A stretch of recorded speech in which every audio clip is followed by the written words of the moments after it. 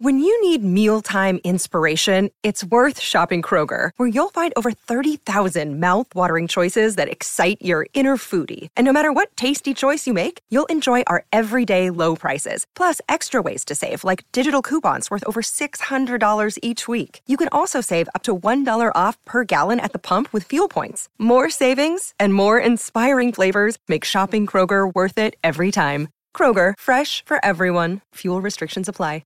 This podcast is sponsored by Ramp. Are you the decision maker in your company? Consider this. For the first time in decades, there's a better option for a corporate card and spend management platform. Meet Ramp, the only corporate card and spend management system designed to help you spend less money so you can make more. Most corporate credit cards offer points as incentives, but those points amount to less than their worth in real cash value. Ramp's business cards offer you cash back, real money in your pocket. Plus, you control who spends what with each vendor. And Ramp software collects and verifies receipts automatically, which means you'll stop wasteful spending and close your books in hours instead of days. Businesses that use Ramp add up to 5% to their bottom line the first year.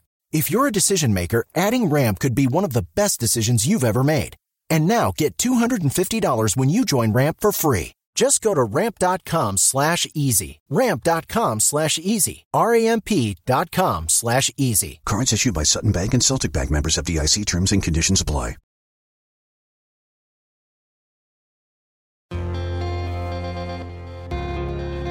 Hello and welcome to the Humans of Speedway podcast, where we talk to some of the people who make up the Speedway community, both on and off the track. Now, some of these people you will know, perhaps others less so, but all of them have dedicated their lives to the sport in some way. I'm Ian Brannan, and joining me in this episode is one of British Speedway's most prolific promoters, Neil Machin. Like so many of us, Neil went along to the Speedway, in this case in Sheffield, one night in his youth. But who could have foreseen the journey that would become, meeting one of his best mates, taking that club to league championships, and becoming the godfather of Britain's most successful rider in the history of the sport. It's been quite a ride, to coin a very intentional pun, and I'm pleased to say joining me now to tell just some of it in his own words is the former Sheffield and Leicester promoter, Neil Machin. Welcome, Neil. Good morning, Ian, and your following listeners, shall we say? Well, I think there's at least three. So with you here, that's four. Okay, we might know them all personally then between us, eh? It's a small world. So we're here to talk about your life and times, really, in many ways, and you've had many in the Speedway world. But let's go right back to the very start. You as a young man cutting quite a strut around Sheffield, I imagine, once upon a time. What was your sort of early life like, and when did you first attend Speedway? Well, Ian, that's a very good starting point, I think. I would have probably been about 12 years old. I didn't even know about Speedway. I'd never heard of it. My pal from school said, "Oh, we're off to Speedway." What the hell's that? And hey, long story short, I arrived at Ollerton Stadium. I was absolutely blown away with all the odd-sounding names and the rivalry and the banter on the terraces and the noise and the different people and I couldn't wait for the following Thursday. To be honest, I was hooked right from day one, and I guess that influenced what happened donkey's years later, in a way, to some extent, Ian. Yeah, and obviously that was a different time then, wasn't it, in terms of the crowds and the whole sort of experience than probably what you would expect it to have now.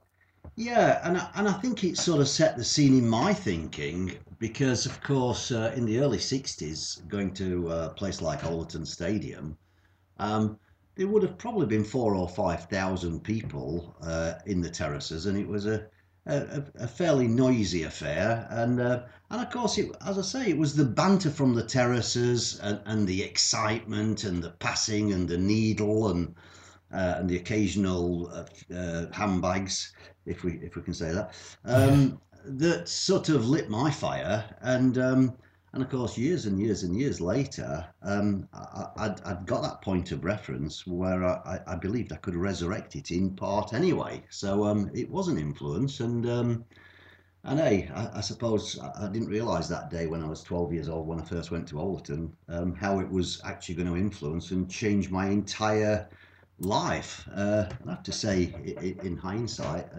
not such a not such an upheaval. You know, we take rough with the smooth. I could talk to you about all the negative and all the soul searching and all the disappointments and problems and losing my partner when I was 2 or 3 years into thing. But I'm sure we'll come on to that later. So yeah, who could have foreseen what a 12-year-old, how he was going to be influenced throughout his entire life by basically attending a speedway event in the early 60s. Your days of being a promoter at Sheffield were a fair while away. What was your early career like when you left school? Well, I left school when I was 15 years old, as many people did in those days. I just wanted to go to work and get a job and earn a few quid so that when I turned 16 I could afford to buy a motorbike. It was my entire life's it was my ambition in life up to, you know, prior to being 16, to actually have a motorbike when I was 16, and that's pretty much how it unfolded. I went to British Gas when I was 15. I served an apprenticeship. I was fully time served by the time I was 20, and actually I had letters after my name before I was 21. So wow. So I had a proper trade, which obviously opened doors to go into sales and marketing.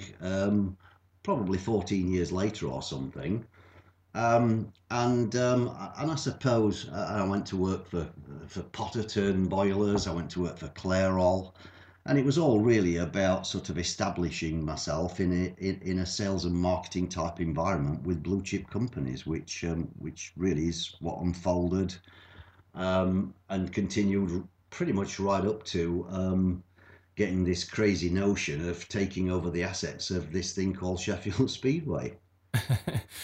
Someone who was to become a great friend of yours was a certain Rob Woofenden. How did that friendship come about? Yeah, I remember it as though it was yesterday, to be honest. I as many Sheffield people did in those days, went to Scunthorpe. I think it might have been Monday nights in those days. Went to Scunthorpe Speedway. Very, very different to what I'd encountered, obviously, at Overton, and in a different league. And met up with this character who I didn't know from a bar of, so actually I met his mum before I did him, this character called Rob Woofenden. And we just sort of had a like-mindedness. We got talking about playing snooker. Neither of us drank, and so there was a level of sort of like-mindedness from day one. And of course, as the years unfolded, I discovered that Rob Woofenden was a competitor. Didn't matter what we did, whether it was 10-pin bowling, snooker, didn't matter what it was. It was always a world final. Rob was always a competitor, and I have to say, very difficult to beat at anything, I have to say. But hey, the rapport developed. I became his mechanic, travelled the length and breadth of the country. I had a brief encounter when I was about 23, 24 years old, bought a second-hand speedway bike. I was obsessed with having a go. I realised I was too big, too old and too poor. I couldn't go to work the following day when I'd been crashed through the fence at Bellevue or Kings Lynn or wherever I'd been to the training school. So I moved on from that because I had to go to work. I had to continue with my commercial career, and so fitting into the mechanical side, fueling and oiling, I guess was second best in my world in those days to actually being a competitor, and Rob Woofenden was it, and we travelled, well, the length and breadth of the country many times, across Europe on various jaunts, and then later into Australia and here and there. So that relationship just developed. We were always like-minded. We were always on the same page. We never listened to music on those long hauls. We were always in an escort van, and it was always an economy run sort of thing. And that's how it was in those days. And I thrived on it. I planned my work schedules around Rob Woofenden's fixtures. So I didn't miss many fixtures over that period in time, and obviously gained an insight into the other side of the fence in that way. The thing I'm sort of learning through doing this is the relationship that riders have with their mechanics. You know, they're a lot closer than than is apparent to many fans. Well, I think that's a very, very valid point that you make, Ian, because, and hey, if you look at my godson, Ty Woofenden, whenever I travel to a GP or something and catch up with Ty and spend a little bit of time before and after meetings and stuff, I always remind his mechanics, people like, well, his main two mechanics, Jacko and Konjo, both Polish guys. I always remind them that they're also 3 times world champion, and of course they've been with him. Really, they marked the change in his levels of success to some extent, and that continuity obviously is a major part of Ty's today's racing schedule, and very, very important elements. Ty knows exactly what he's going to get when he chucks his leg over a bike, and Konjo and Jacko have done the groundwork. They know how to prepare to suit Ty's the characteristics that Ty needs, and it's a great working relationship, and it's a great working partnership, I have to say. And you must be obviously, I can't imagine the pride you must have in seeing how he's progressed through the sport. Oh, I'm blown away by it. There's never a day that passes when I don't sort of think, you know, is this a dream? Is this all really unfolded? And I remember being in Torren the first time when Ty became world champion, and it was pretty much nailed on.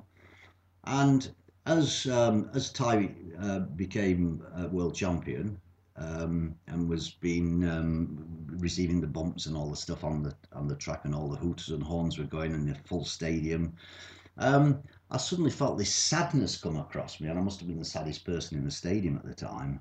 Didn't really know how to deal with it, because the one person that was missing from it all, of course, was his dad, and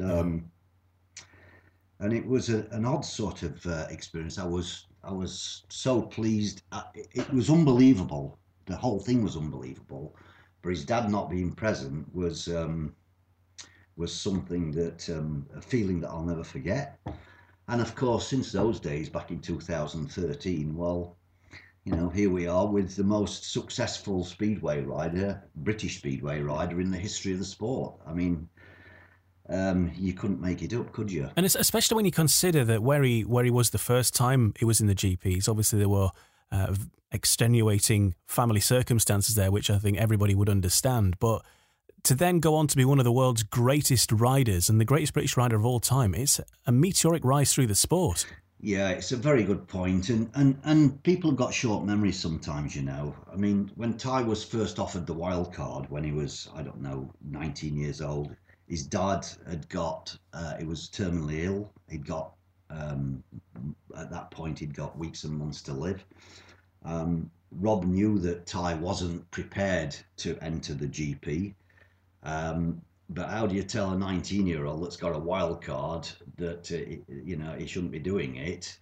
And he went through an enormous learning curve, finished up pretty much bottom of the pile, and to some extent was written off at that level until he got his second bite of the cherry, which was a couple of years later.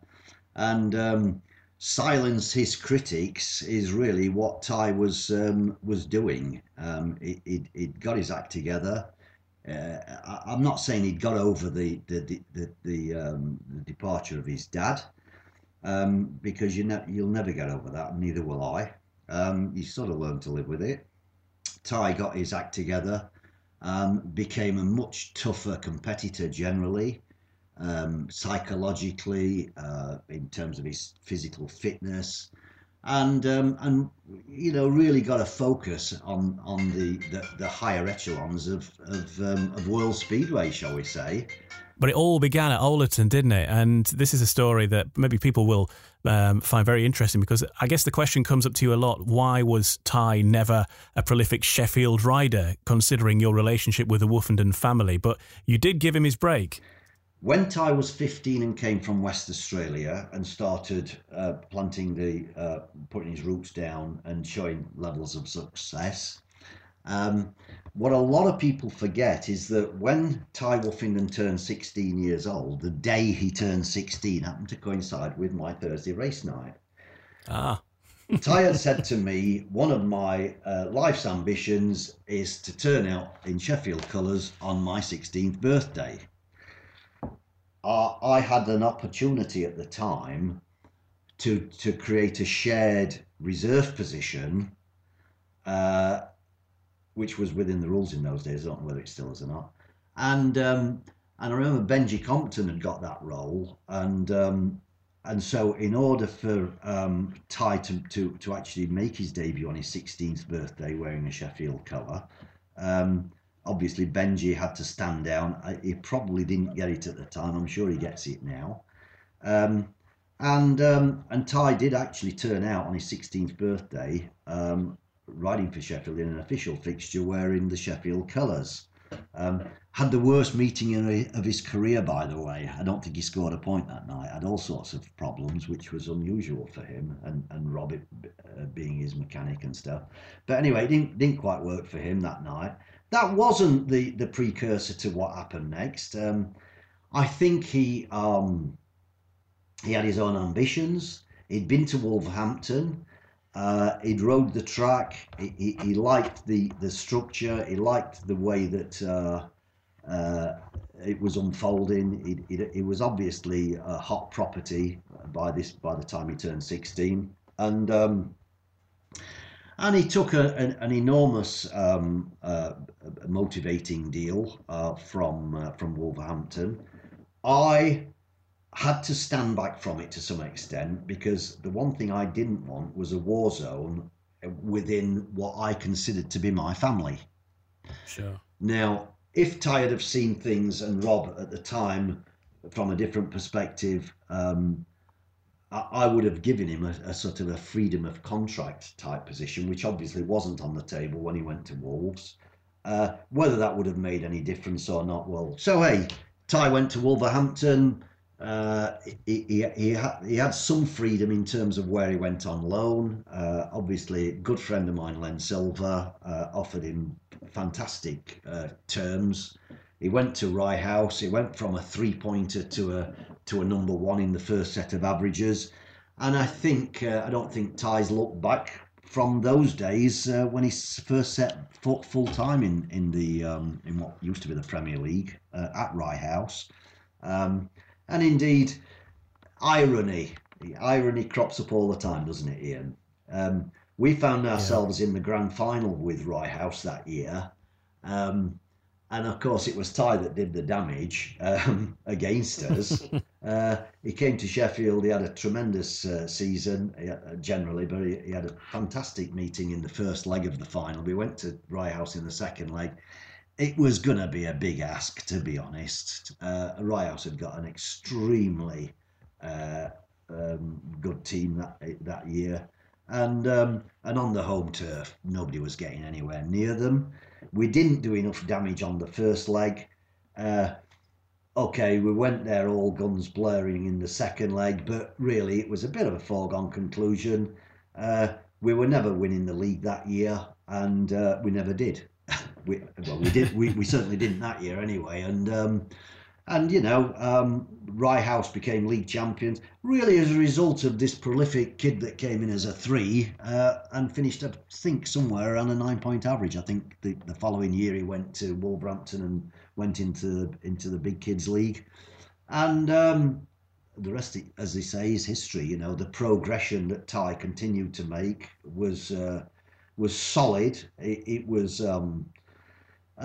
and hey, I never I never felt embarrassed in any way because Ty didn't sign a Sheffield contract. I felt as though, to some extent, he wanted to make his debut for Sheffield on his 16th birthday.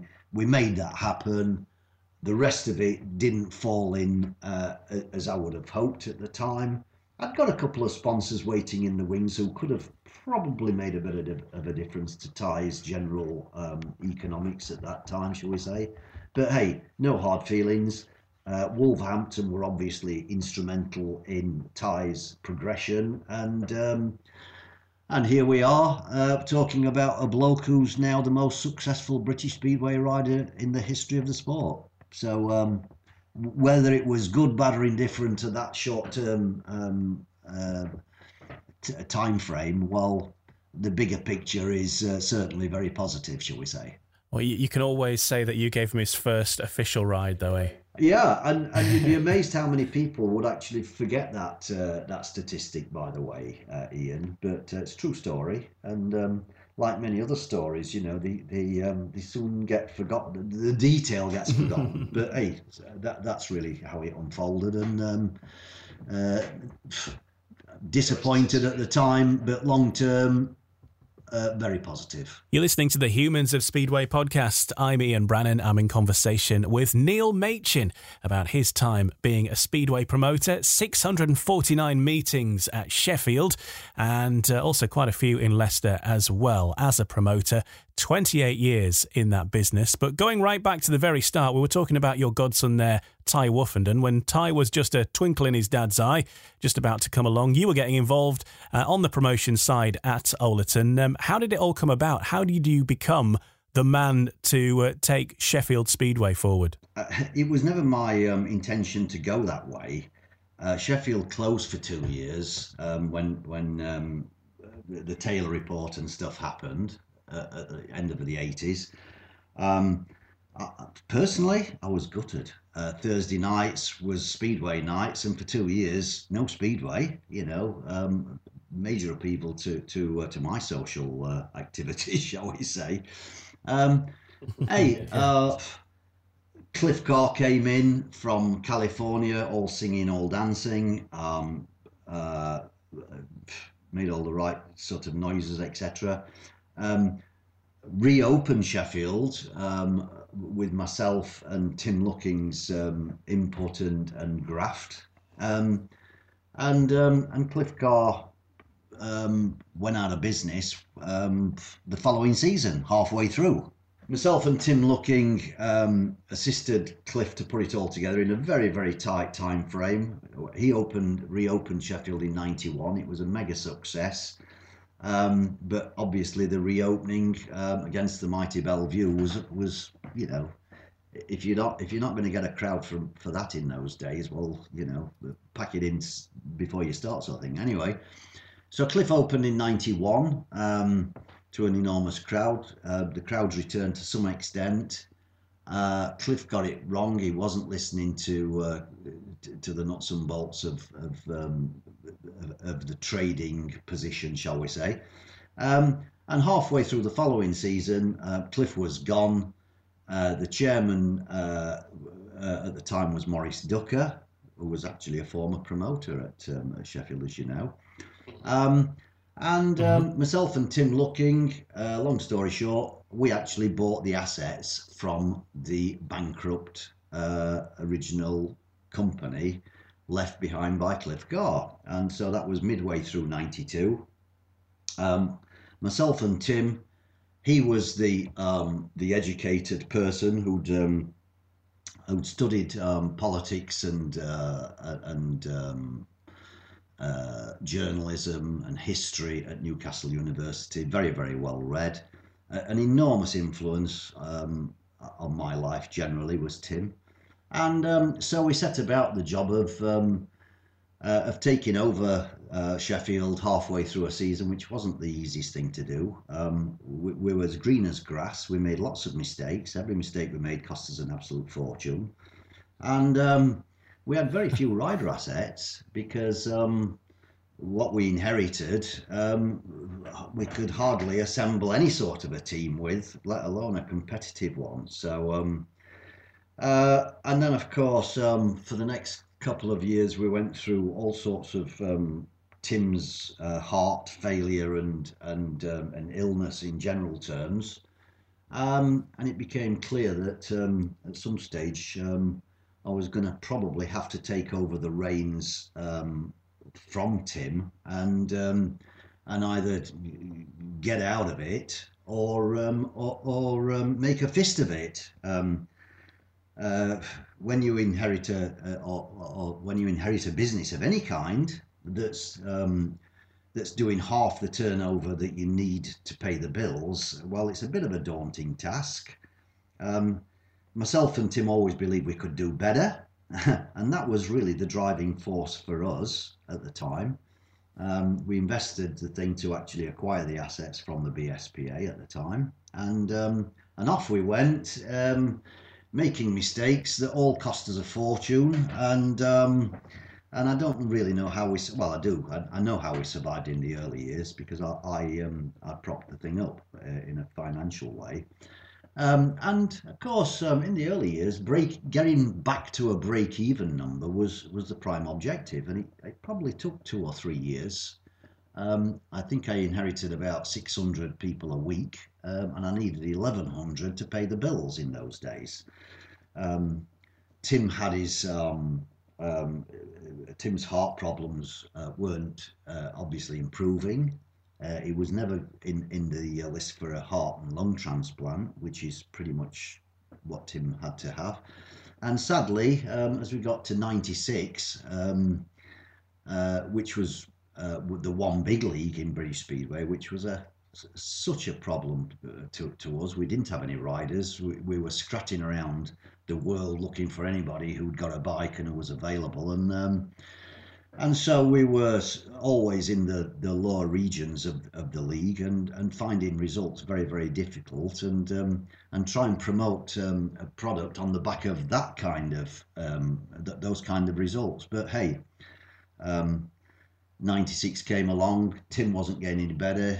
He died, and left me in an enormous dilemma. And I have to say that throughout my entire Speedway career at Sheffield, which spanned 23 seasons, I was always fortunate in that I always had some very, very solid people close in, and of course Tim's departure brought in Malcolm Wright. Malcolm Wright was an absolute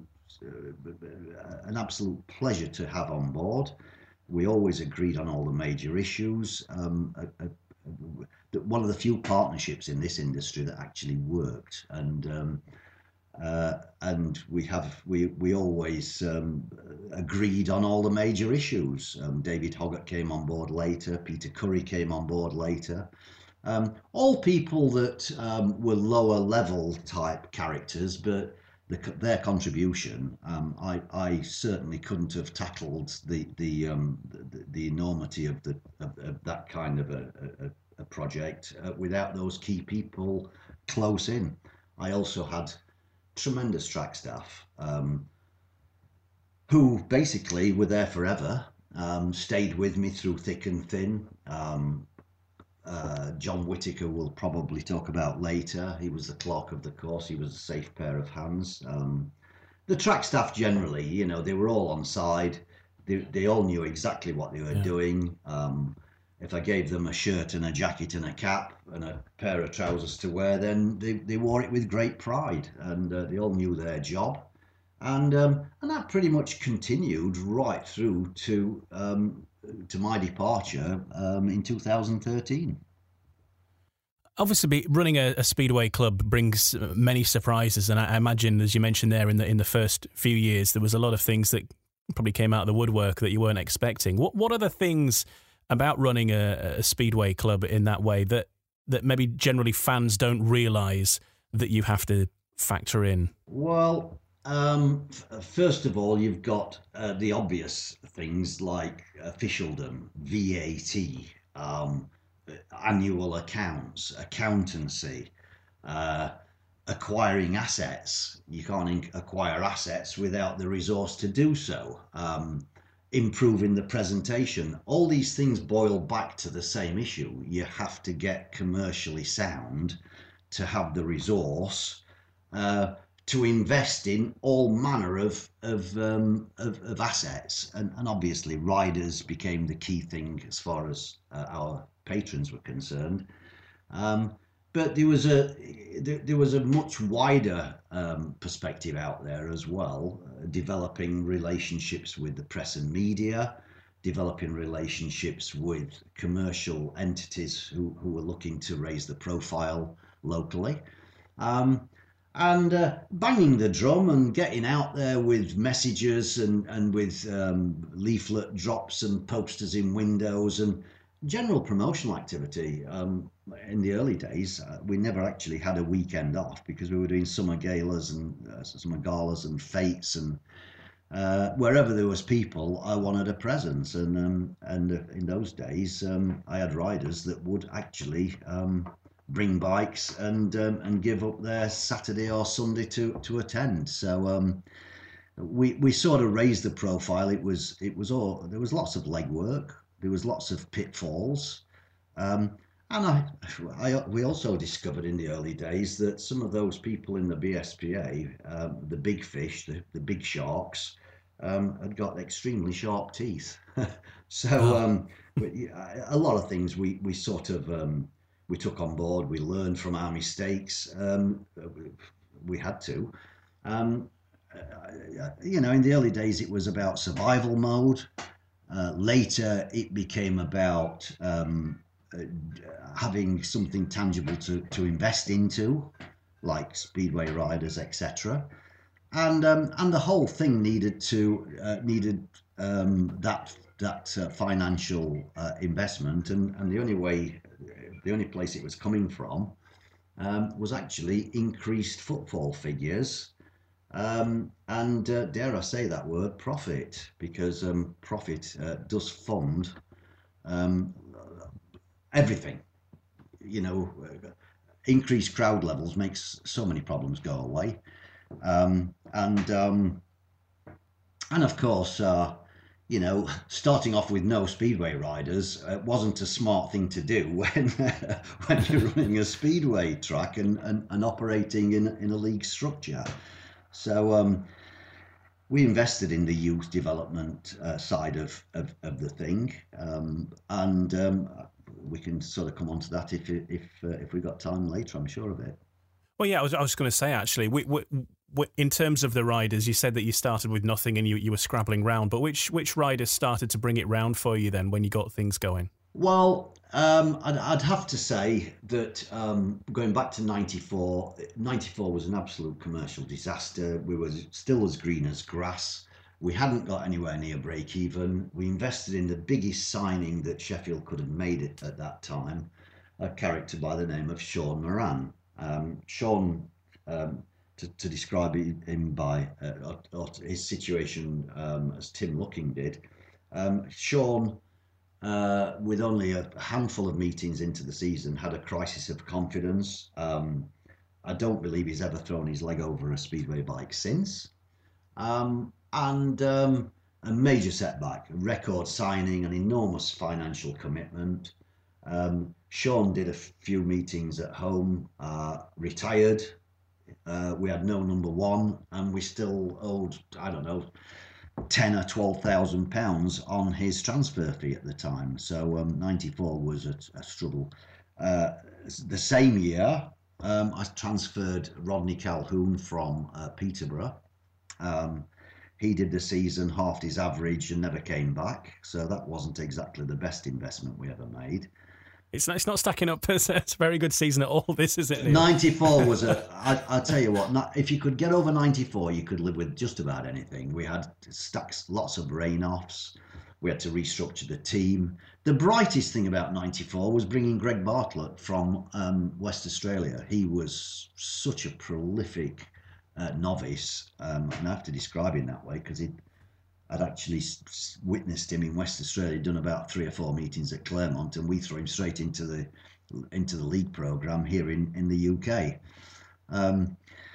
So he was the bright part of '94, and we had stacks of rain off. And actually, something that people will find probably unbelievable in this era, we had 8 outstanding fixtures to stage at home in October. And we were running Thursdays and Sundays and Thursdays and Mondays and Thursdays and Sundays, right through the month, never had a rain off. Got through the whole thing and actually finished the last day of October on a Monday night with a Northern Riders Championship. I must have had some energy in those days. and of course, Tim as well. You know, we must have had some energy in those days. 2 or 3 times a week, eh? Well, at least twice at home during the month of October. And of course, we also had a smattering of away commitments to undertake as well. So a '94, commercially an absolute write-off. We'd spent the money. We had no Sean Moran. We had no Rodney Calhoun.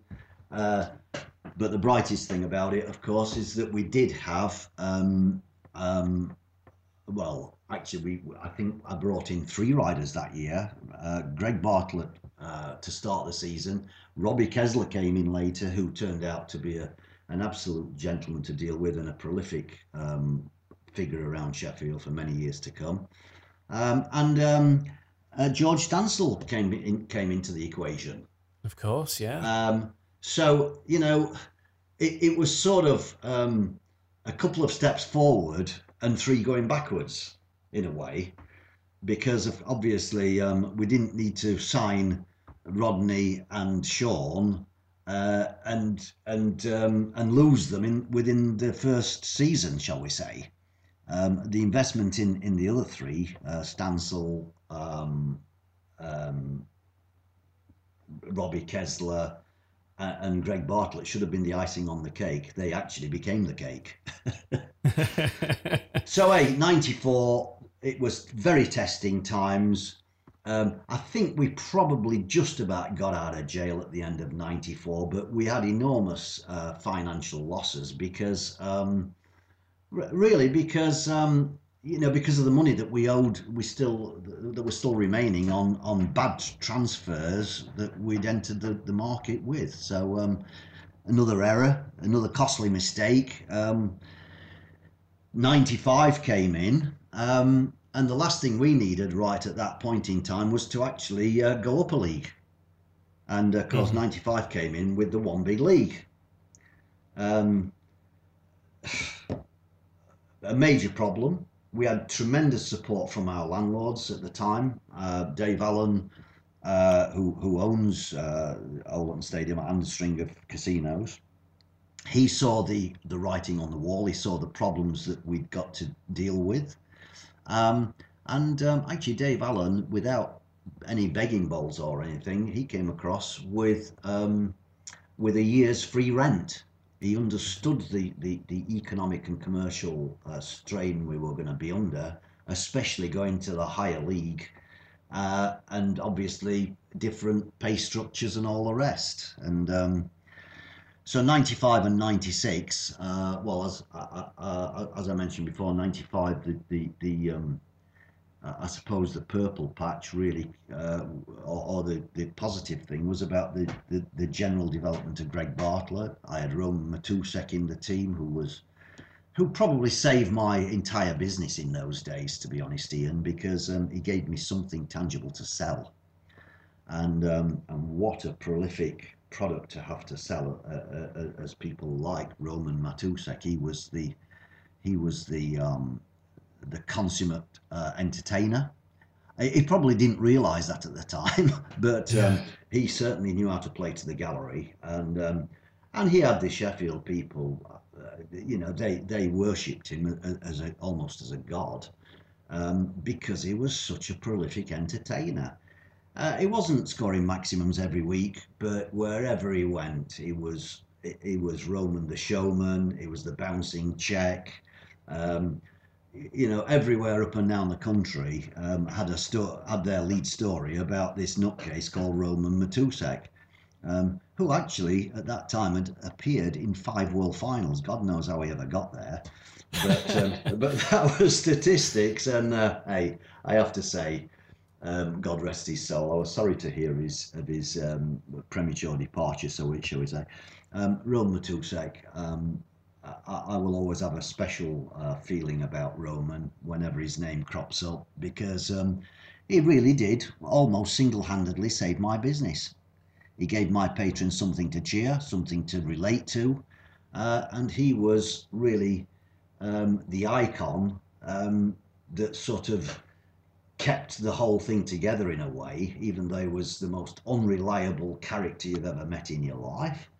And everybody's got a story about Roman Matusek. And most of the stories I could tell you about Roman would be very, very positive, very much the hard man. And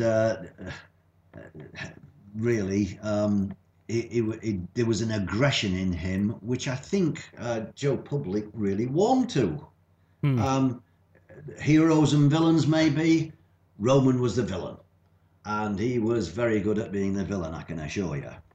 So, hey, whatever it takes to pay the bills, Roman Matusek was at the forefront, really, of a shall we say, creating this business into a commercial success in a way. I suppose as a promoter, that you want a good balance, don't you, of people who are going to be reliable, are going to be going to do the job on the track, of course. But you've got to have a bit of a budget for a few wild cards, haven't you, that are going to entertain? And how much is that a consideration when you're looking at signing a rider for a season beyond what maybe their average is versus what they bring in terms of being able to promote your club with them, like you just mentioned there with Roman? Well, for me, promoting the brand and promoting the club was my prime objective. And so I'm sure that when it came to doing the Mad Axeman stories for the local press and media, I mean, they thrived on it. And to some extent, it was the local media that made Roman into this, gave him this bad boy image, always the villain. And yeah, whatever it takes to put the numbers through the gates on a Thursday night. Roman was certainly supportive as far as that was concerned, and really, I had him staying with me numerous times.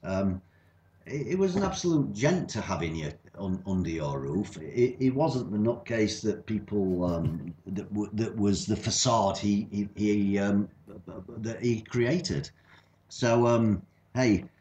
You're never going to forget me saying anything, or find me saying anything negative about Roman Matusek, because I believe that he was instrumental in keeping my wheels turning until better times arrived. And of course, in those days, there was no guarantees of better times arriving, Ian. We're talking about the mid-90s here. We'd gone through the upheaval of the one big league. Whether it was good, bad or indifferent, the big kids in that one big league, they felt that entertaining Sheffield in their and Edinburgh and Newcastle and those sort of clubs, they felt it was bad for their business. They'd got teams full of superstars. We were never getting access to those superstars. The thing was never going to work. There was a 4-point differential in team build, I remember, in '96. So you had to come above 42, but you have to be below 46. All the big kids, the Coventrys, the Bradfords, the big kids, the Pools, Swindons, they'd all got the big kids, and they weren't releasing them.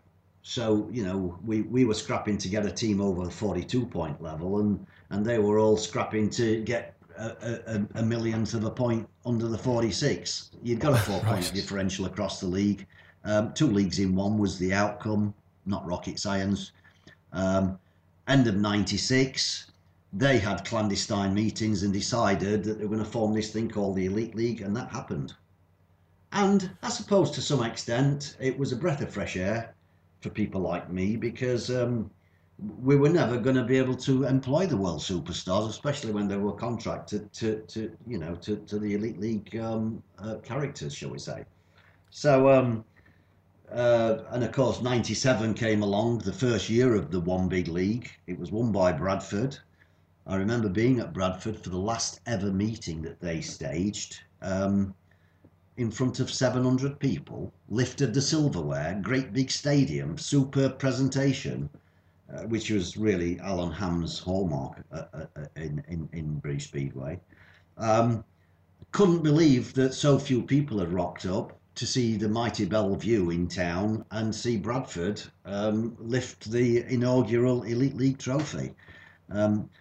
Anyway, Bradford disappeared at the end of that first year in the Elite League. The Premier League got stronger and stronger. And of course, suddenly we arrived in 1999, and suddenly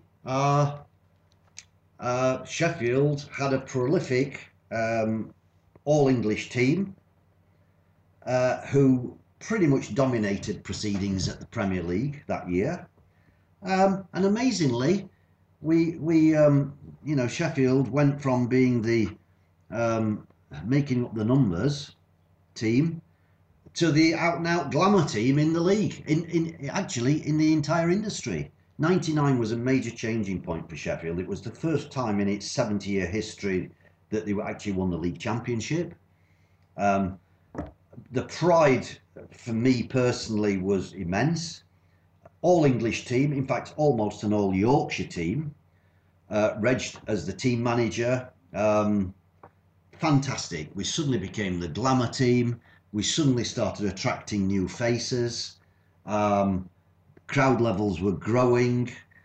We had the resource to do things, to invest in presentation. We had the resource to invest in transferring riders in.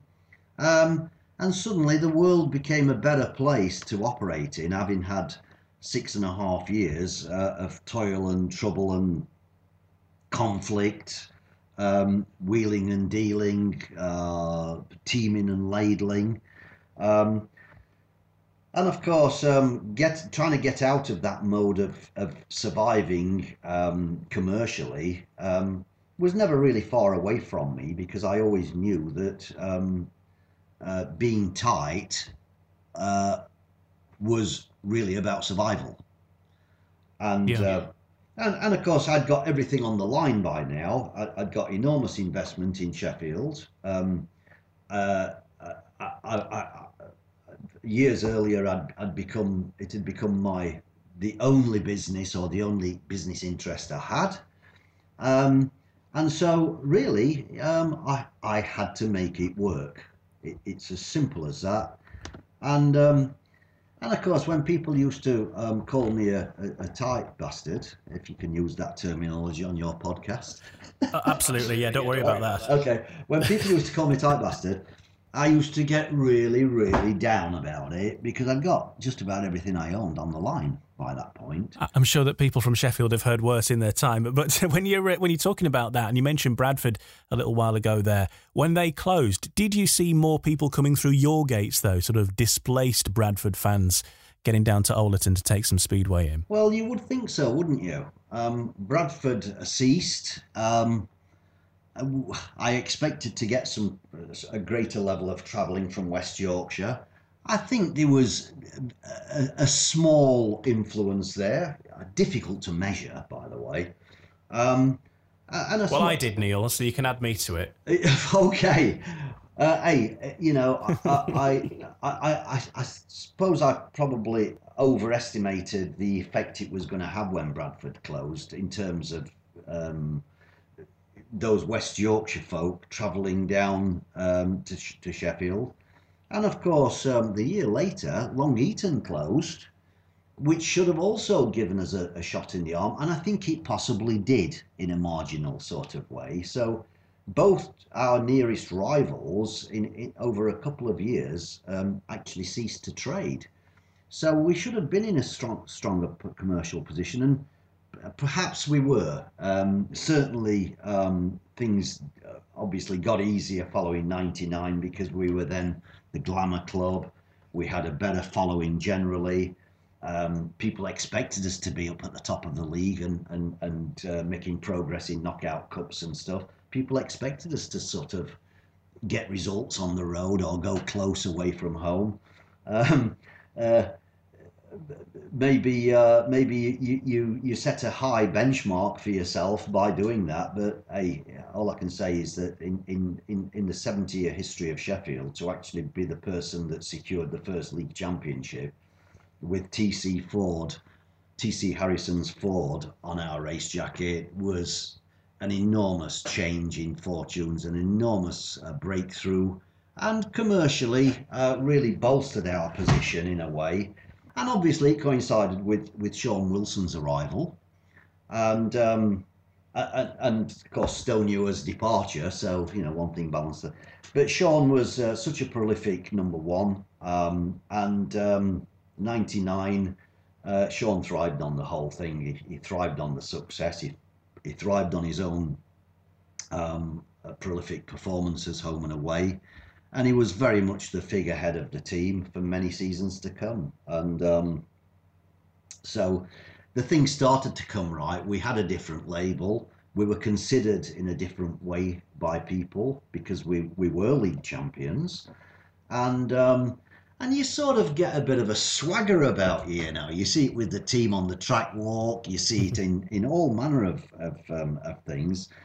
A bit of a sort of a confident type swagger, which was a new experience for me because, of course, we'd always been in the doldrums for the previous 6.5 years. So, and I remember writing something one day, Ian, where you get so used to dealing with disappointments and not quite getting the results here and there, shall we say, that when you actually get success, you're not really geared up to knowing how to deal with it or knowing how to maximize the effect of it. And I can say that that's one of my experiences going back to '99. But hey, the expectancy increased, the crowd levels increased, obviously, and everything in the garden was fairly rosy. We didn't dominate everything for the next whatever amount of years, but certainly it was a very, very solid starting point where we silenced our critics, and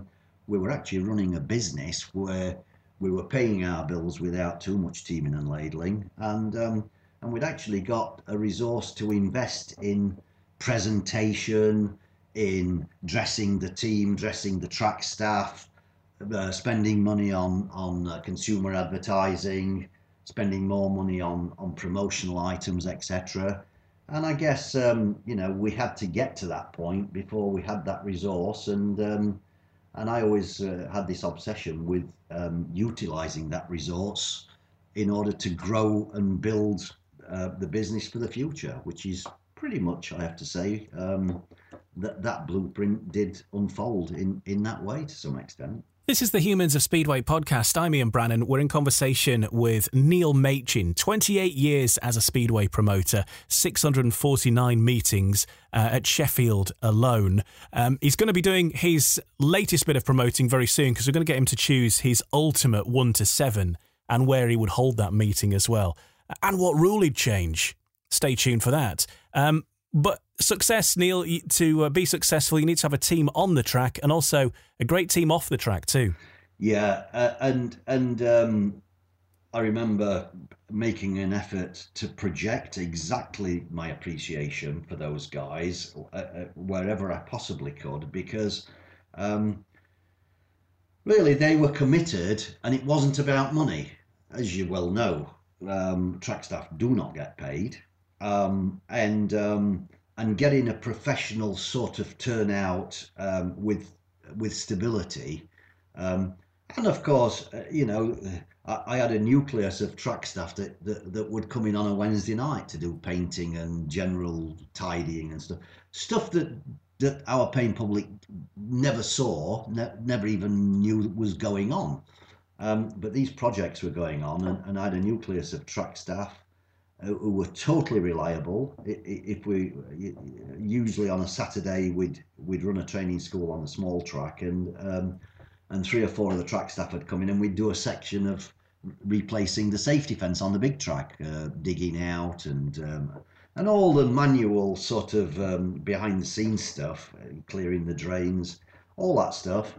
And I couldn't have done that without the commitment from those key people. Some of them, people like Kevin Lilly and Paul Brown, Winston on the back gate, they were just nailed on, totally solid, totally reliable, and I consider every one of those people to be my personal friends here today, donkey's years later. And that will probably be relationships that were formed through Speedway that will probably go on throughout my entire life. And I hope that that's mutual, by the way. I'm sure it will be. And it's a year or two since I've actually been to Sheffield, due to mainly work commitments. Really, I was always working when you were on. Yeah. But I know that John would always be sat by the pit gate. Yes. And you knew when the full meeting had finished when they carried his chair across the track. That's how I judged it. Yeah, that's right. Yeah. Okay. Well, John Whittaker was really the safe pair of hands. We always had a great rapport. I always extended the normal courtesies to John as the clerk of the course. If I was taking people on the infield, I always cleared it with John. He never ever said no, but it was just courteous to ask. And we had rules, and obviously everybody knew their position. John Whittaker was the boss of the operational pits area. Been there and worn the T-shirt, was licensed by the SCB for donkey's years, something like 60 years indeed. Wasn't he a referee as well? He was. His first job in Speedway was actually at Bradford as a colour marshal, where they used to hand out the helmet colours. Right. So a snippet there. Going back to when he was, I don't know, a young bloke of early 20s or something. Yes, he was a fully fledged SCB referee and an FIM referee, by the way. So I was fortunate to inherit John Whittaker as my clerk of the course. We had a great rapport that spanned pretty much my entire time at Sheffield. Up to 2013. John always said, he was always talking about retiring, and I always said to John, well, when you retire, I'm retiring as well. And actually, not that it was controlled in any way that way, but that's pretty much how it panned out, because I sold the business at the end of 13, and John Whittaker had already come to a conclusion that he was going to retire from his clerk of the course duties. So actually what we always talked about in jest actually became reality, and John Whittaker was a solid character, a great character to have in your pits, knew the rules inside out, and was just a great figurehead who commanded a level of respect. And people underestimate the role of a clerk of the course in Speedway. He is the most important person in the stadium. He is the person who will be interviewed by officialdom, coroners if you get a serious incident unfolding. And his position within any Speedway track should be marked with a much greater level of respect than it is, possibly, only my opinion. And a huge responsibility on you as well, I would imagine, being the promoter. You know, it's down to you. Ultimately, your name's above the door on the promotion of the club to make sure you've got a safe track, to make sure that the facilities are safe for the fans as well, and that everything's enjoyed as well as it can be. Yeah, it's a very, very solid point, to be honest, Ian. At the end of my term at Sheffield, it was one of the fears I always had in the back of my mind. We're in a very, very dangerous industry. Injuries are always never going to be too far away from you, and you're always going to get a broken ankle or a broken shoulder or worse. But we never got anybody killed, and I don't think we ever got anybody crippled. So I suppose I would regard that as to some extent as an achievement. And really, that was as a result of complying. I mean, you got to remember that I went into Sheffield very few years after 96 bodies at Hillsborough. So you can imagine the scrutiny that we were under, being a mile from Sheffield Wednesday, where they had the Hillsborough disaster. Well, you're on the same road, aren't you? It's just literally it's actually less than half a mile indeed. So you can imagine the scrutiny we were under in terms of health and safety issues, and that just became the norm. And I suppose we had no option but to comply. And I suppose that compliance and the rules that were set out by the local authority probably lent towards minimising the injuries, shall we say. I was pleased to come out of it without those kind of upheavals that some of my colleagues did obviously have to live with and encounter throughout their careers. And so I was pleased to come out of it without those, without that burden, shall we say. But hey, Sheffield was a very different place to operate than any other speedway track in the country in those days because of what we just talked about with the Hillsborough disaster and being and local authority health and safety people were almost running scared and paranoid. So if it didn't say it in the book, I can assure you it wasn't happening. And hey, there was a few heated moments, but we were all on the same page and we sort of got through it. We've talked mainly about your time at Sheffield so far, but after Sheffield, you became involved in the promotion at Leicester, which I know was slightly related to Sheffield at the time. But how did all that come about? Yeah, what was going on at Sheffield was that I'd agreed to retain my licence there because they needed a vote in General Council, and because they'd got a new consortium that was moving in. In the first year, certainly, I became their voting member and just retained my licence. They then, the new owners decided to restructure, bring new, consortium members into the BSPA. At the same time, I had a discussion with David Helmsley, who I pretty much sort of brought into the sport for good, bad or indifferent. And David said, take a licence with Leicester, deal with commercial issues, blah, blah, blah.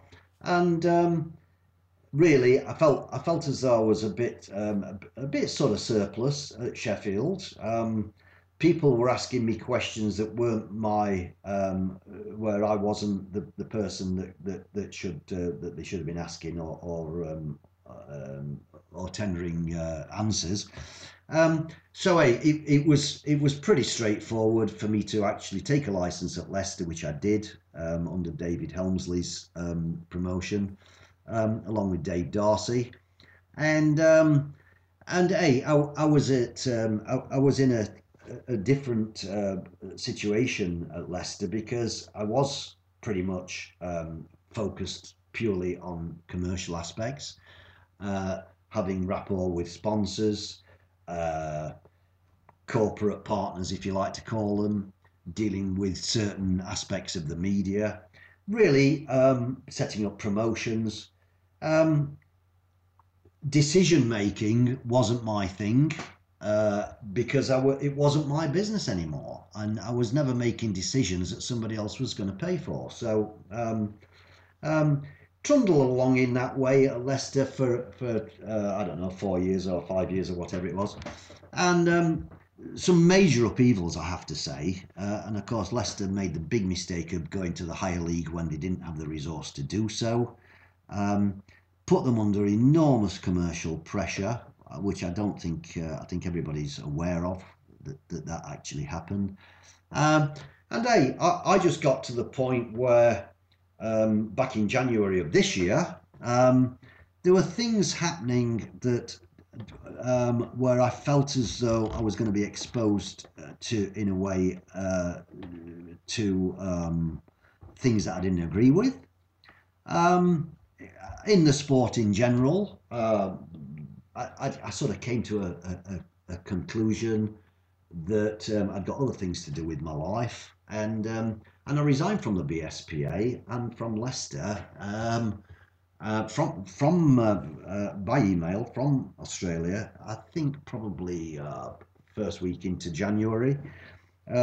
No hard feelings, no regrets. I served some time there. I did some positive things for Leicester. We just encountered the most successful story in British Speedway going back many years, and Leicester really dominated the league last year and won everything. It was a great feeling to be part of that, along with Stuart Dixon, who became the key to it all, and the full-time nuts and bolts team manager stroke promoter.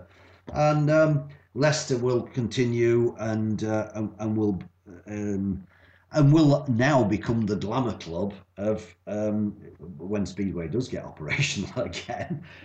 Leicester will become the club where everybody wants to take a point off them, and they will, I think, develop that swagger that we talked about because of the success of last year. It was great to be part of it, and I suppose to some extent I felt like yesterday's man, and I didn't agree with the way that the sport was going in general terms. And even though I was instrumental in negotiating with TV companies and stuff last year as a management committee member, I just felt as though my time was going to move into other things. So that brings us bang up to date, I think. You've mentioned a couple of times there about the potential mistake of going into the top league. Obviously, Sheffield have now done that. Obviously, they haven't ridden yet. What is the potential pitfall there, and how severe are the differences between the two leagues financially? Well, to be honest, Ian, this was going back to the days in the 2004, 2005-ish, going back to those days, I was being lobbied strongly to put Sheffield in that top league, not only by members of the Elite League, as it was, but also my sponsors at the time wanted me to go there because they wanted some TV, which was Pertec. They were desperate to get some TV. I looked at the entire equation and I knew that I was going to lose my Thursday night race night, which had been carved in stone since God was a boy. I knew that I would be going against clubs that had already established Thursday, and I knew that I would be moving to Mondays to deal with TV fixtures, etc. Plus the fact that I was then going to be into employing Grand Prix type expensive people in heat leader roles. It wasn't really my thing. Many people have proven it. I mean, Leicester came back out of the what used to be the Elite League. Business was better. They went back to their traditional race night of Saturday. The whole equation was much better at the lower level for Leicester. I couldn't tell you whether it would have been at Sheffield. I didn't want to lose my Thursday race night either. And I certainly didn't want to sacrifice it to other tracks who got priority and finish up staging Mondays. And of course, hey, I had to ask myself and many other people the same question. If you're running on a Thursday and you have to stage a meeting next Monday, do you actually ditch the meeting the Thursday before or the Thursday after? Because either way, you're going to be staging 2 top-class events in 3 or 4 days. And I could not see the commercial benefits in doing that. And that's pretty much was one of my dominant thoughts in terms of staying away from the top league. My crowd levels weren't that different to the top league, and the only thing that made the difference, of course, Ian, was this thing called the TV money. Now, we've all got our own opinions about the TV, the live TV show, and the resource that's gone with it. I mean, let's not forget the TV money's been dominating British Speedway now for 20 years. Personally, I think that a lot of the TV money that we've had over the years could have been spent in a more effective way. It could have been spent in a way where the industry in general could have grown through promotional activity and consumer advertising, etc. But hey, that wasn't happening. I think the TV money probably was really the deciding factor, certainly in the last 20 years, in terms of where you go. And of course, the other factor, and Sheffield's a classic example, they desperately needed, having tried Sundays last year, they needed to get back to a Thursday. The only way they could do that with designated race nights was to actually move up a league to retain or to get back to their Thursday race night. So, you know, things have changed in terms of the decision-making process or the whys and wherefores or the reason for doing this or not. 20 years ago, slightly different reasons. Today, designated race nights. If you're in the top league, you've got to race Monday and Thursday. You've got all the humbug because people are going to be in Poland. They're going to be missing meetings. Not good for your paying public. You know, they don't want to support part-time riders who are in Poland or doing Grand Prix or doing World Championship events or team events, or, you know, I always wanted to put out the same 7 riders every week. And I suppose to some extent that was always my prime objective, shall we say. So I stayed away from the top league, and I think there's good reason and evidence to support that decision. And I never had anybody lobbying me on the terraces wanting to go to the Elite League. It's funny how it's changed around, isn't it? To keep your Thursday race night. Yes, it meant staying away from it before, but now it means doing it now. Entirely right. Yeah.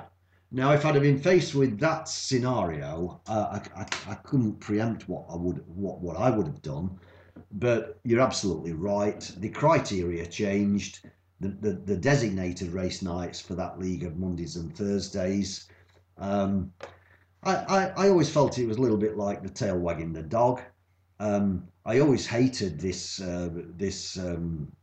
concept of uncontrolled doubling up. I was part of the decision making years ago when doubling up was first discussed and created. It had to be controlled. It wasn't controlled. It became an easy way to employ a team without actually bringing new faces in, without the expense of people travelling in, flying out. Hey, totally alien to me. You know, riders flying in, flying out. That was, you know, that wasn't in my equation in any way, shape or form.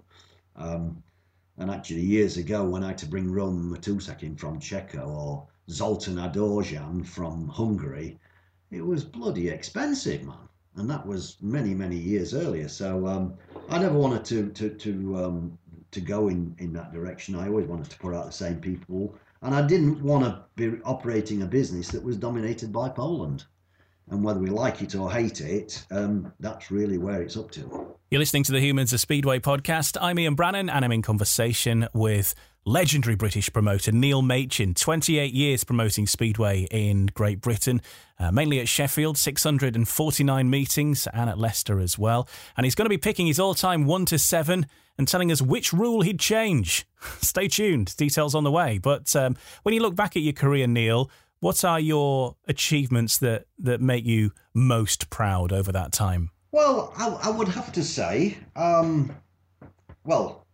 quite a few of them actually. In terms of key, to spend 28, to operate within the BSPA for 28 years is in itself, in my world, an achievement.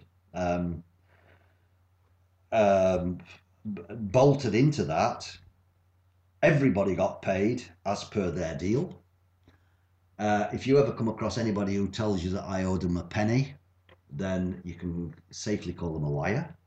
That was always top of my agenda, shall we say. My team and the BSPA got paid when I didn't, and that happened many, many times. Not complaining, that's how it was. As we said earlier, no one got crippled or worse. I staged 649 meetings. And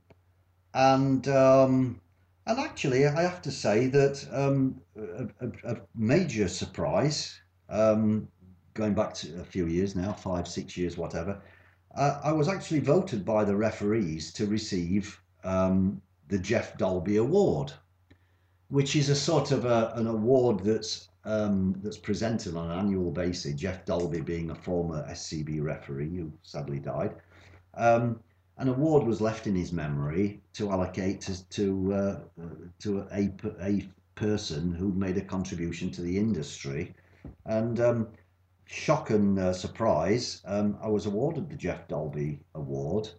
And when I looked at the roll of honour of people whose names was on that trophy, I was moved. I was humbled by it. To be recognised by the SCB and its referees who voted that my name should appear on the Jeff Dalby Award might be something that you'd never heard of. To me, it was a tremendous achievement. Obviously, winning 2 league championships, knockout cups, all the rest of it. The league championships are the biggie. After the league championship, if you can't become the league champion, then you want to win the knockout cup or the Young Shield or the, whatever it's called these days. But hey, 2 league championships, okay. You might say, well, 2 league championships in 22 years ain't that good a batting average. And maybe I would agree with that, but hey, to win 2 was a hell of a lot better than anything in the previous history of Sheffield Speedway. And of course I had tremendous pride and achievement winning the first one in '99, 70 years after Sheffield first set foot in as a speedway venue. So yeah, lots of achievements, lots of relationships with riders all over the planet. Which still, those relationships, although most people are retired now, they continue. And what a journey! I have to say, what a fantastic journey. And of course the journey continues. I have no idea what happens next, what happens next year, what happens this year. Or the year after, but what a journey, and I can only relate to the positive aspects of that journey, even though, as you can well appreciate, there was its negative aspects as well, but we tend to focus on the more positive stuff, don't we? Well, they're talking about Bradford making a comeback. Would you be interested? No, I'm retired. I'm yesterday's man. I wouldn't have the enthusiasm or the energy that I had when I was 40 years old. I have to say that I've been supporting and assisting Robbie Grant to get into Newcastle. really because I see lots of attributes in Robbie Grant and his acquisition of Newcastle.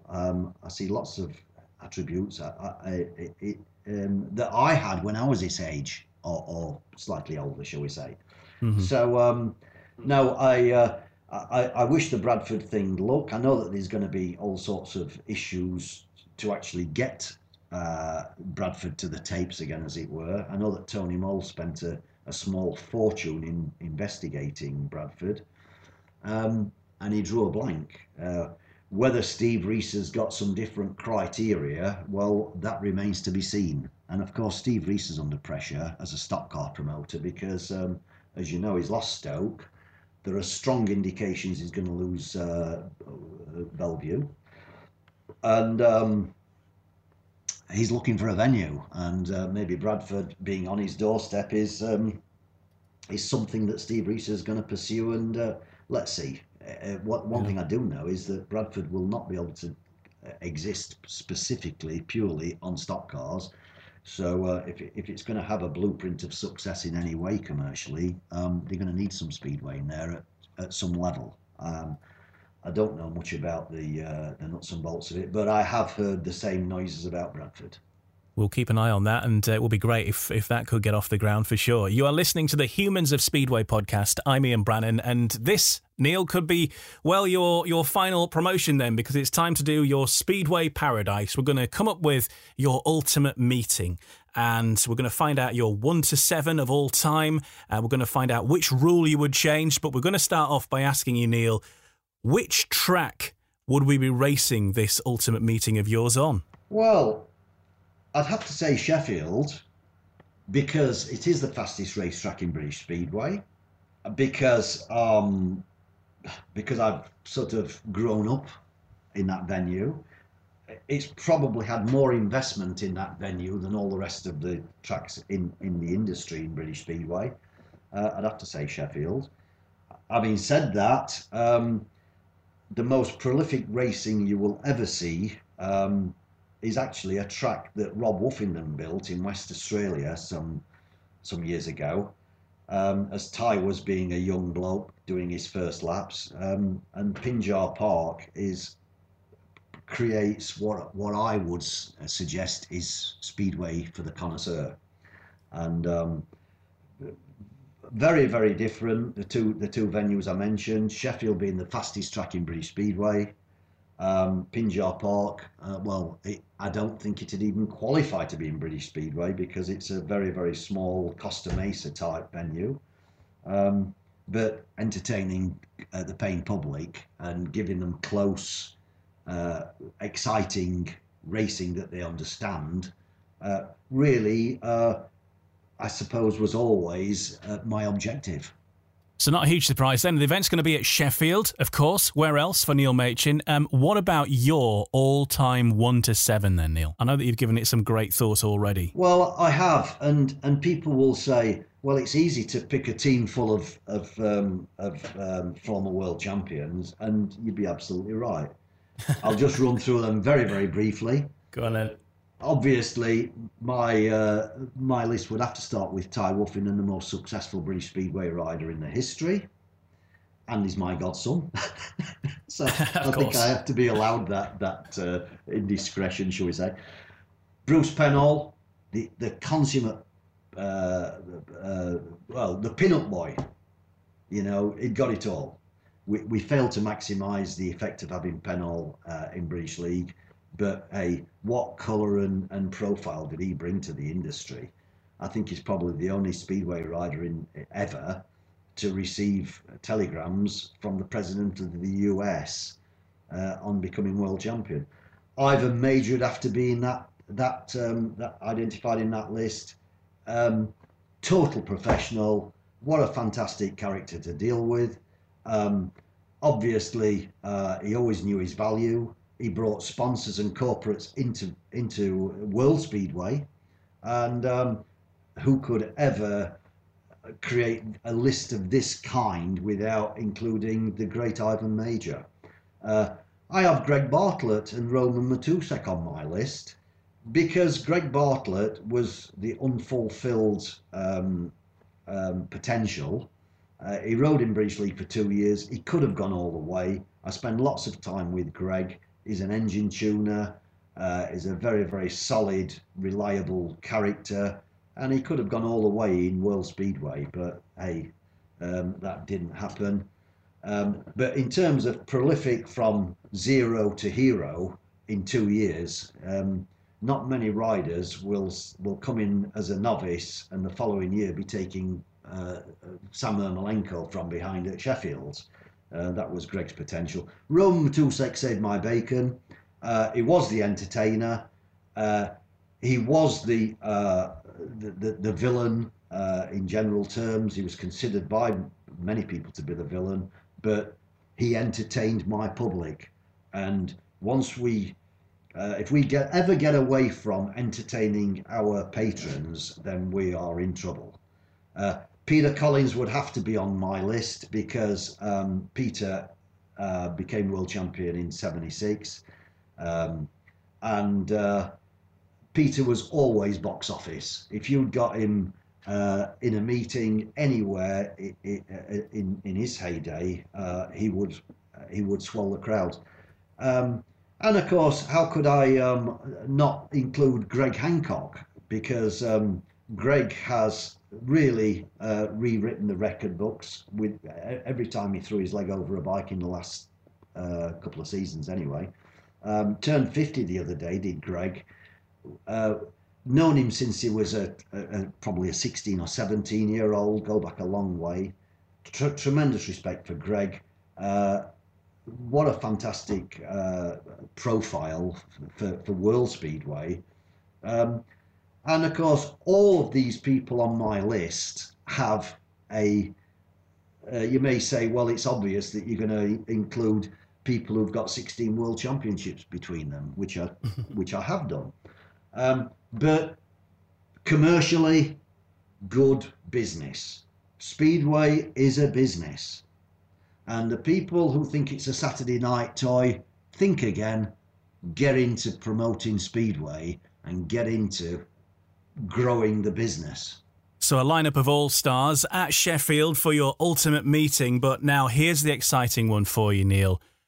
We'll give you the rule book. Which rule is the one that you're going to change? Well, actually, there are two. Go on then, I'll let you have two. Off you go. Gardening at the start is an embarrassment to the industry and could very, very easily be stopped. And if you was to draw a line 3 meters back from the start line and nobody moves into that line prior to being under starters orders, then you'd stop all that gardening, getting off bikes, kicking shale. It's all an embarrassment to me, and I think it is to our paying public. Okay. And I think it's a pretty easy fix if we were serious about it. And I think it should be compulsory for every team in British Speedway to wear the corporate gear. And if a sponsor's put in £2 or £2,000 or 20 grand, doesn't matter. Every team should have its identity and should be dialed in totally to who their sponsor's identity is. And it should be within every contract, and it should be compulsory. And it might just give us a more professional outlook to the outside world. Yeah, it's a very good point, because I think, the teams that do all match, like the Polish teams, for example, do it, don't they? And it does look great. Well, not just teams. I mean, obviously, team members become the focal point, but dressing your track staff, projecting your sponsor's identity through your, we've all got 30 track staff or 25 track staff or something. What a fantastic opportunity we have to project our sponsor's identity. Very few tracks do that. You can't tell the track staff from the paying public. So I just think that we ought to sharpen up lots of those. And we're talking about presentation aspects here. The one thing that disappoints me in Speedway in general terms is the presentation. You look at any Grand Prix, wherever it is, the presentation is superb. It's something that's obviously had some investment. And you look at most of the domestic presentation, and it's pretty tosh. Desperately needs some investment, and definitely needs a fresh pair of eyes to actually bring it up to, where are we? 2020. It's probably going to be 2021 before we really get operational. So hey, let's get into 2021 and stop messing around as though we're in the mid-70s, eh? There you go. You see, the thoughts of Neil Machin. Stop messing around when it comes to presentation in Speedway. Neil, that sounds like a fantastic meeting, and thanks for sharing your thoughts. The final question for you is, what's next for Neil Machin then? Yeah, I'm going to be trucking off to West Australia shortly when flights allow. I've just bought a new apartment on the marina at the place called Mindarie. And I've got to buy some furniture and a fridge and a settee and stuff like that, and actually look at the marina. So I'm sort of looking forward to that, to be honest. Sounds nice. Yeah, it does, doesn't it? It's been a pleasure talking to you, Neil, and thanks for sharing all your stories. It's all a true story, by the way. Thanks to Neil Machin for joining me on the Humans of Speedway podcast. I hope you've enjoyed listening. It was so insightful, and I know that we barely scratched the surface, but we'll certainly do more in future, I'm sure, because it's very hard to condense such a long history in the sport down into such a short space of time. Don't forget to subscribe to this podcast series so you get new episodes when they're released, and give us a rating too if you've enjoyed it. And I'll be back soon with another Human of Speedway to chat to. In the meantime, take care and stay safe.